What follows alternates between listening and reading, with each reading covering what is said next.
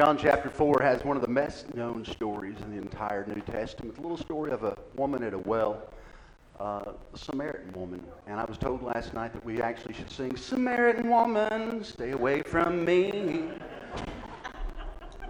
If we would have had time, we definitely would have done that. But the town is really what's kind of unique. The first part of the story. It's a little town called Shechem.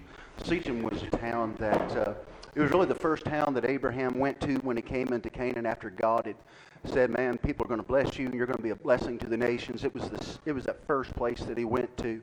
Shechem was the place that God would lead the children of Israel to after they had left Egypt. It was a part of the culture, part of the history of Jewish society. And when they got there, Israel had people there before the Jews got there. It was called Canaan originally. And when the Jews came into the land, what do you do with all these people who were there? Well, what happened was there was this, how you doing, Grace? Your hair looks amazing. Is it dripping? She was back a while ago. Said, "Will my hair be wet? Will I have time to dry my hair before I get to sing?" "I don't know." Then I said, I'm a smart aleck, "I will. My hair will be dry. What are you worried about?"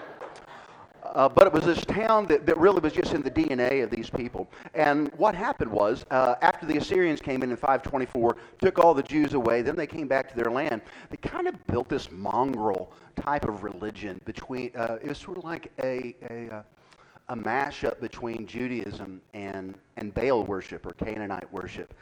And through the years, this particular town, it was kind of a bulwark. It was a great city. But over the years, it kind of fell into dilapidation. And the town that was built near it was called Sychar. To me, in my mind, the way I can understand this is that Detroit is a shell of the city that it used to be. It's not what it was. Heck, St. Louis isn't what it used to be. But all these communities around it, like Creve Coeur in South County and St. Charles, if you can imagine Sychar being a South County or St. Charles in the text, because in the text, that main city, Shechem, had been destroyed. It's no longer there. And the word Shechem means between shoulders or the back. And here's a picture. On one side of a mountain, you have Mount Gebal, and then the other mountain is Mount Gerizim. One means judgment, one means blessing. One means law, one means grace. And this is the situation. This is the scenario. This is the scene that beautiful story of John 4 takes place between How's your hair? You didn't complain a bit, did you, darling? Nope. And one of the things that made this particular place awesome is have you ever heard of Jacob's well? Jacob had bought a piece of ground and he dug a well there, and you can still drink water from this well today. But this well was sort of like holy ground. It's sacred ground to the Jew and the Samaritan. But the thing is, the Jew wouldn't go through this particular town because this is where the Samaritans lived. John chapter 4, verse 1 through 6. The Pharisees heard that Jesus was gaining and baptizing more disciples than John, although the fact is that Jesus didn't baptize anybody, his disciples did. When the Lord learned of this, he left Judah and went back once more to Galilee. That's where he's from. Now he had to go through Samaria. Church say he had to go through. He didn't have a choice. It wasn't an option. It wasn't like, it's something that he had to do. More on that in a second. He had to go through Samaria. So he came to a town in Samaria called Sychar. Now, again, that's the West County. That's the Creve Coeur of Shechem. That was this town. This was this community that outlasted the city that it was built with. That little town, Sychar, is what's left. And on this day, so he came to the town of Samaria called Sychar, near the plot of ground Jacob had given to his son Joseph. This is the place where Jacob's well is. This is where Joseph, the great patriarch, was buried. This is a real place. You can go see this well today. So he came to a town, Samaria, called Sychar. I want to read this for 3 times, I guess. Near the plot of ground Jacob had given to his son Joseph. Jacob's well was there, still is. And Jesus, tired as he was from the journey, sat down by the well, and it was about what hour? It's noonday. Y'all, it's hot at noon. I mean, it's the blazing time of day. This is one of those things where you get there at 1 in the afternoon. This is one of those things that you do in the morning because it's hot, it's uncomfortable, so that's the way you did it. On this day, Jesus was sitting under a noonday sun at Jacob's well near a town called Sychar in Samaria, and he's not really supposed to be there because the Jews try to stay away from the Samaritans as much as you could. They saw them as a mixed breed, they saw them as inbred, they saw them as pagans, they really saw them less than human beings. I mean, it was two cultures, two different types of people trying to get along, and they didn't get along. So why would Jesus have to go through this? Why? I want you to think about this. How many of us intentionally go through East St. Louis to get to St. Louis? You have strong opinion. You have strong opinions on this. I can tell. Roll them up, kids. What we're seeing with Sychar is this. St. Louis has collapsed, but now you're in East St. Louis. And this is where Jesus is going. This is the place everybody has avoided if you're a Jew. So Jesus rolls up in East St. Louis, if you will, just so we can get our mind around this. He rolls up, and he's not supposed to be there. A law-observant Jew, a righteous man, would not be there. But he's there because he had to. Because, you see, back before the foundation of the world was laid, in God's appointment book, there was an appointment to be made there at Jacob's well on this particular day. Jesus had to go there. It's something he was supposed to do. Jesus was about to confront the smoldering tension, not just between this woman and God, but what I think Jesus is doing is he's speaking into how different people can get along, how different people can live with disagreement, but still you don't have to live disagreeably. Walking hand in hand with somebody without necessarily seeing eye to eye. Jesus is there. When? Noon. Dude, what are you doing there at noon? It's 1,012 degrees outside. He had to be there because a particular woman was showing up. John 4:7-12. When a Samaritan woman came to draw water, Jesus said to her, "Honey, will you give me a drink? I'm thirsty." His disciples had already gone into town to buy food, or they could have done it. The Samaritan woman said to Jesus, "You are a Jew, and I am a Samaritan woman. How can you ask me for a drink?" For Jews do not go to East St. Louis. Jesus answered her, "Hon, if you knew the gift of God and who it is who asked you for a drink, you would have asked him, and he would have given you the living water." "Sir," the woman said, "you have nothing to draw from, and that well is deep. Where can you get this living water? Are you greater than our father Jacob, who gave us this well to drink from himself, and did also his sons and his flocks and his herds?" So this woman, man, she's just... Let me tell you a little bit about the woman. Now, I think that the reason the woman was out here at noon was either two reasons. Number one, she didn't like the other women in the village, or number two, the other village women didn't like her. I'm going to go with the latter. I will tell you why in a moment. I think there was a lot of shame with this gal's life. I think there was a lot of things she regretted. I think that this was a broken woman. I think she probably kind of slept from man to man to man. I think she kind of had that type of a lifestyle. She was a gal that knows she knew she needed God, but, you know, what do you do? So the woman came at noonday all alone. Normally the women would go there in the morning, but I think the women didn't want to be around her because of who she was and what she did, her reputation. She's kind of a skeezer. She's kind of a gal with some loose morals. So either she didn't want to associate with her neighbors, or her neighbors didn't want to associate with us. But I can tell you this, either way, if I would have been the woman, I would have hated to go get water. I mean, I just would have dreaded it. Because I didn't want people talking about me when I got there, and I didn't want people to look at me different when I got there. I didn't want to have to.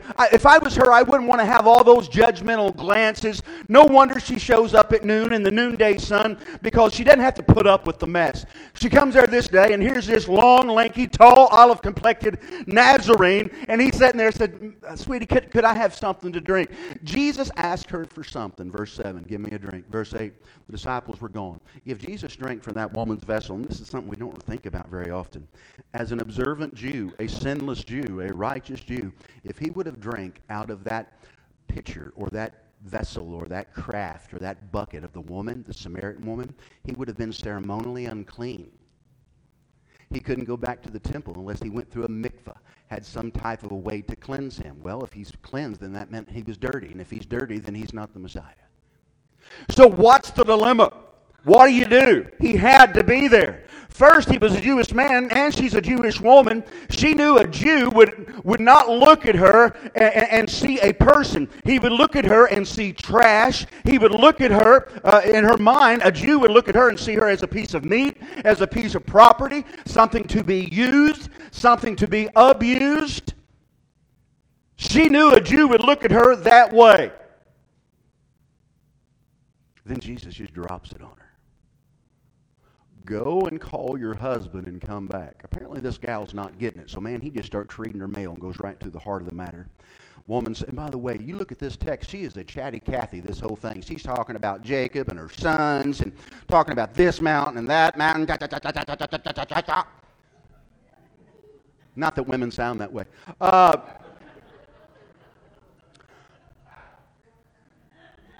Kevin, can I stay with you tonight? All right, buddy. But I want you to notice something. She says 4 cotton-picking words. I have no husband. Why didn't she elaborating on that mess? You know, all the other times she said, well, that's a deep well. You ain't even got no bucket. Now we're just down to 4 words. You know why? Because nobody wants to talk about their own sin. Nobody likes to talk about what they've done wrong. Nobody wants to talk about that shame. And that's really where Jesus went with this. It's not like he didn't know she wasn't married. He knew. He's God. What she's trying to do is just give him enough so he'll shut up. I don't have a husband. Good luck with the water. And she could have walked away. And Jesus said, honey, you're right. When you say you have no husband, the fact is you've been with 5 husbands, and the man you're with right now, you're shacking up with, he ain't your old man. What you just said is quite true. Whew. How would you like to be that woman? First time you laid eyes on this dude, and he's telling you everything in your life. He is bringing out this sin. He's bringing out these things that have brought her brokenness, the things that have made her feel less than, the things that have hurt her, the things that have made her cry, the things that have left her empty. And Jesus just goes straight to the heart of the matter. He's not wanting to talk about church or that person or that person. He says, honey, let's talk about you. Let's talk about where you are. Because you see, I believe that this woman has tried to find happiness in the arms of men. Men taking care of her. I think she was trying to get her worth out of making people happy, primarily men. And anytime we try to gain peace, joy, or happiness through any person or anything other than Jesus, we're always going to go back to the well because it's going to leave us wanting. We're going to need more. And this woman sitting there by a hole in the by a well, a hole in the ground, thinking she's talking to a man. But the truth of the matter is, she's standing by a hole in the ground, but she's talking to the well. Jesus says, sweetie, I've got water that I can give you that you will never thirst again. Verse 9 says, the Samaritan woman said to him, man, you're a Jew and I'm a Samaritan woman. How can you ask me for a drink? For the Jews don't associate it. I can't prove this to you, but to me that's a little sarcastic. If I would have been told that, it's like, man, look at you. She gives a bitter, sarcastic reply to Jesus' request for a drink. It's as if she was saying, oh, we Samaritans ain't no good till you need something, but when you need something, you'll come to us. See, the woman was expecting for Jesus to meet her need, expecting Jesus to meet all of these things for her, because all she was looking about was the physical, the literal part of life, the reality that she was in. Jesus is talking about a water that you can't see, feel, touch, taste. And he said, honey, if you would have known who you was talking to, what's going on inside your heart, I can take that away from you. I can help you. Verse 10, I love Jesus. Jesus says in verse 10, if you only knew. Sweetie, if you only knew what I'm trying to do for you, if you only knew what I'm trying to accomplish, the only water the woman could fathom was the literal water in the well because she was spiritually dead. She didn't understand what Jesus was talking about. You and I do. We get what Jesus is saying. She doesn't. She has on spiritual blinders. Jesus is referring to the eternal spiritual water that flows without end. You see, the water in Jacob's well represents something. Church, say Jacob's well.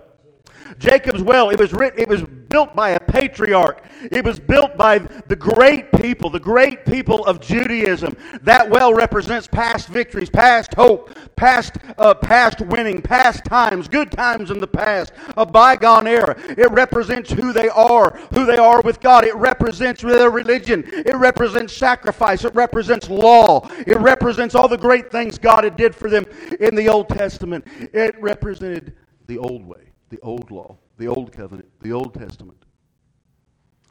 And Jesus is saying, "Hon, I've got a new well where you don't have to do all that mess anymore, the law. I can give you grace." Remember the names of the two mountains, Ebal and Gerizim? One meant blessing and one meant law, one meant... Jesus is literally saying, "Sweetie, we're right here between these two mountains, and you've got a choice. You can either go to that dead well over there who everybody's ever drunk of, is always wound up dead, or you can drink from this well right here, and you'll never die." He says, "You've got a choice, man. Ma'am, you've got a choice." And the thing is, can you imagine how hard it would have been to break that habit of going to that well? She's comfortable with that well. That well is her place. She wound up over there every day at 12 o'clock, sat on that same rock, lowered that same bucket, had that same rope, did the same every cotton picking day all by herself because she didn't want a mess. She didn't want that mess. She didn't want the drama. She didn't like it, but that's the only well she had. She wasn't happy about it, but that's all there was. You ever ask yourself about that? Is this all there is in life? Is this it? Just going through the little motions? Just trying to make it through the day? I think all the time Jesus is saying, "Man, if you only knew what I had for you. If you only knew what was on this side of the well. If you only knew what I could do for you. But you're going to have to stop going to that stupid well. You're going to have to stop trying to fulfill all your needs, your desires, your protection, your provision. You're going to have to stop trying to save yourself and be a better person on your own and pull yourself up by your own bootstraps." Jesus says, "I will pull you up. I'll take care of you. I'll restore you. I'll make you whole. I'll give you joy when it can't be found anywhere in the Galilee. I will satisfy you. But you're going to have to stop doing it yourself." "Well, Brother Mike, who's right? We don't know which church right. We don't know, so I'm just going to stay out of the mess." People say that all the time. "Oh, well, you do churches fight. Nobody knows what's going on." Well, you know what? Let's take away the Baptist, the Methodist, Pentecostal, Catholic, Lutheran, all the labels. Let's just deal with what Jesus says. He says, "If you drink from this well, you will never thirst again." Baby girl, that doesn't have anything to do with Baptist or Lutheran. That has everything to do with the relationship with Jesus. When we try to put a label on it, we're back at the stupid well. We're back at Jacob's well. We're back. And Jesus is over there saying, "Dude, take that thing off your back. Get it off your shoulders. Leave it there. Throw it in the bottom of that well. And if you only knew what I had to offer you here." Hey, church. What well are you going to in your life? What well are you going to in your life that you go there all the time, but it leaves you empty? Whether it's a bottle, whether it's a gal, whether it's a golf course, whether it's money, whether it's pride. We have these wells that we get comfortable with, but you know what? We have to keep going to that thing every day.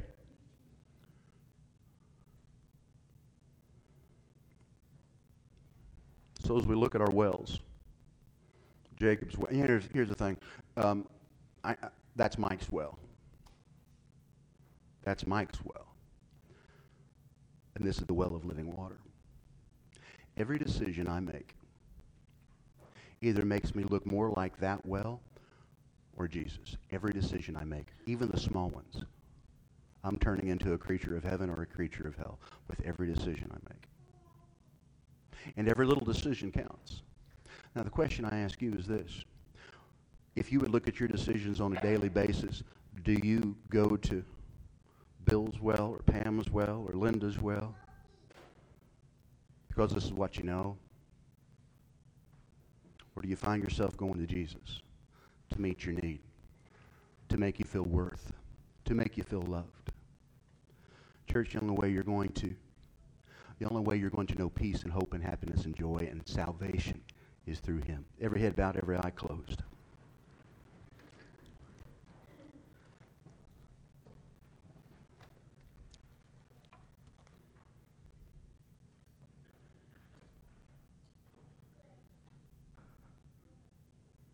You don't find a remedy in a church. You don't find remedy in attendance. You don't find the remedy or satisfaction in good deeds or stopping bad things through human willpower. We don't find the remedy in any of that. We find it in a person. His name is Jesus.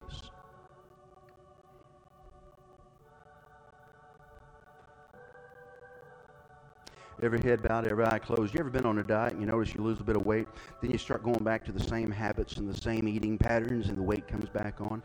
Church, I got a feeling that that's what at least I do in my walk with God. I get going on a great path, going towards the well of Jesus, but then I start going back to the bad habits or I start going back to the sinful practices, and before you know it, I'm nestled back up by Mike's well. Today, would you step out in faith and say, okay, I get it. I'm going to my well. No wonder I'm thirsty. I'm going to my well. No wonder I'm discontent. I keep going to my well. No wonder I'm unsatisfied.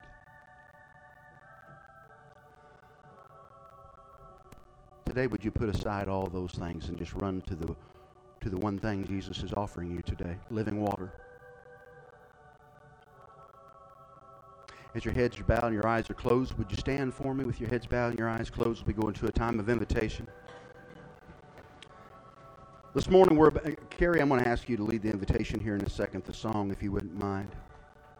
In a moment, I'm going to pray for you. Then I want to open this invitation up for you to come forward, to pray, to receive Christ. Maybe to say, hey, preach, I want to follow through with believer's baptism. Maybe you just want to spend some time alone at an altar and say, hey, God, I'm sorry. I've been going to my well. And I get it today. I understand what you have for me. So, God, I'm just going to ask you to remove the access to that old well I keep going to. Remove the roads. I don't want to go there no more. I want to go to you. I want to go with you. I just want to surrender all that mess, and I want to give up, and I want to go with you. This morning, this invitation is for you. Almighty God, in the name of Jesus, I pray that the power of the Holy Spirit would convict us, examine our hearts, Lord, and call us to you. And it's in Jesus' precious name.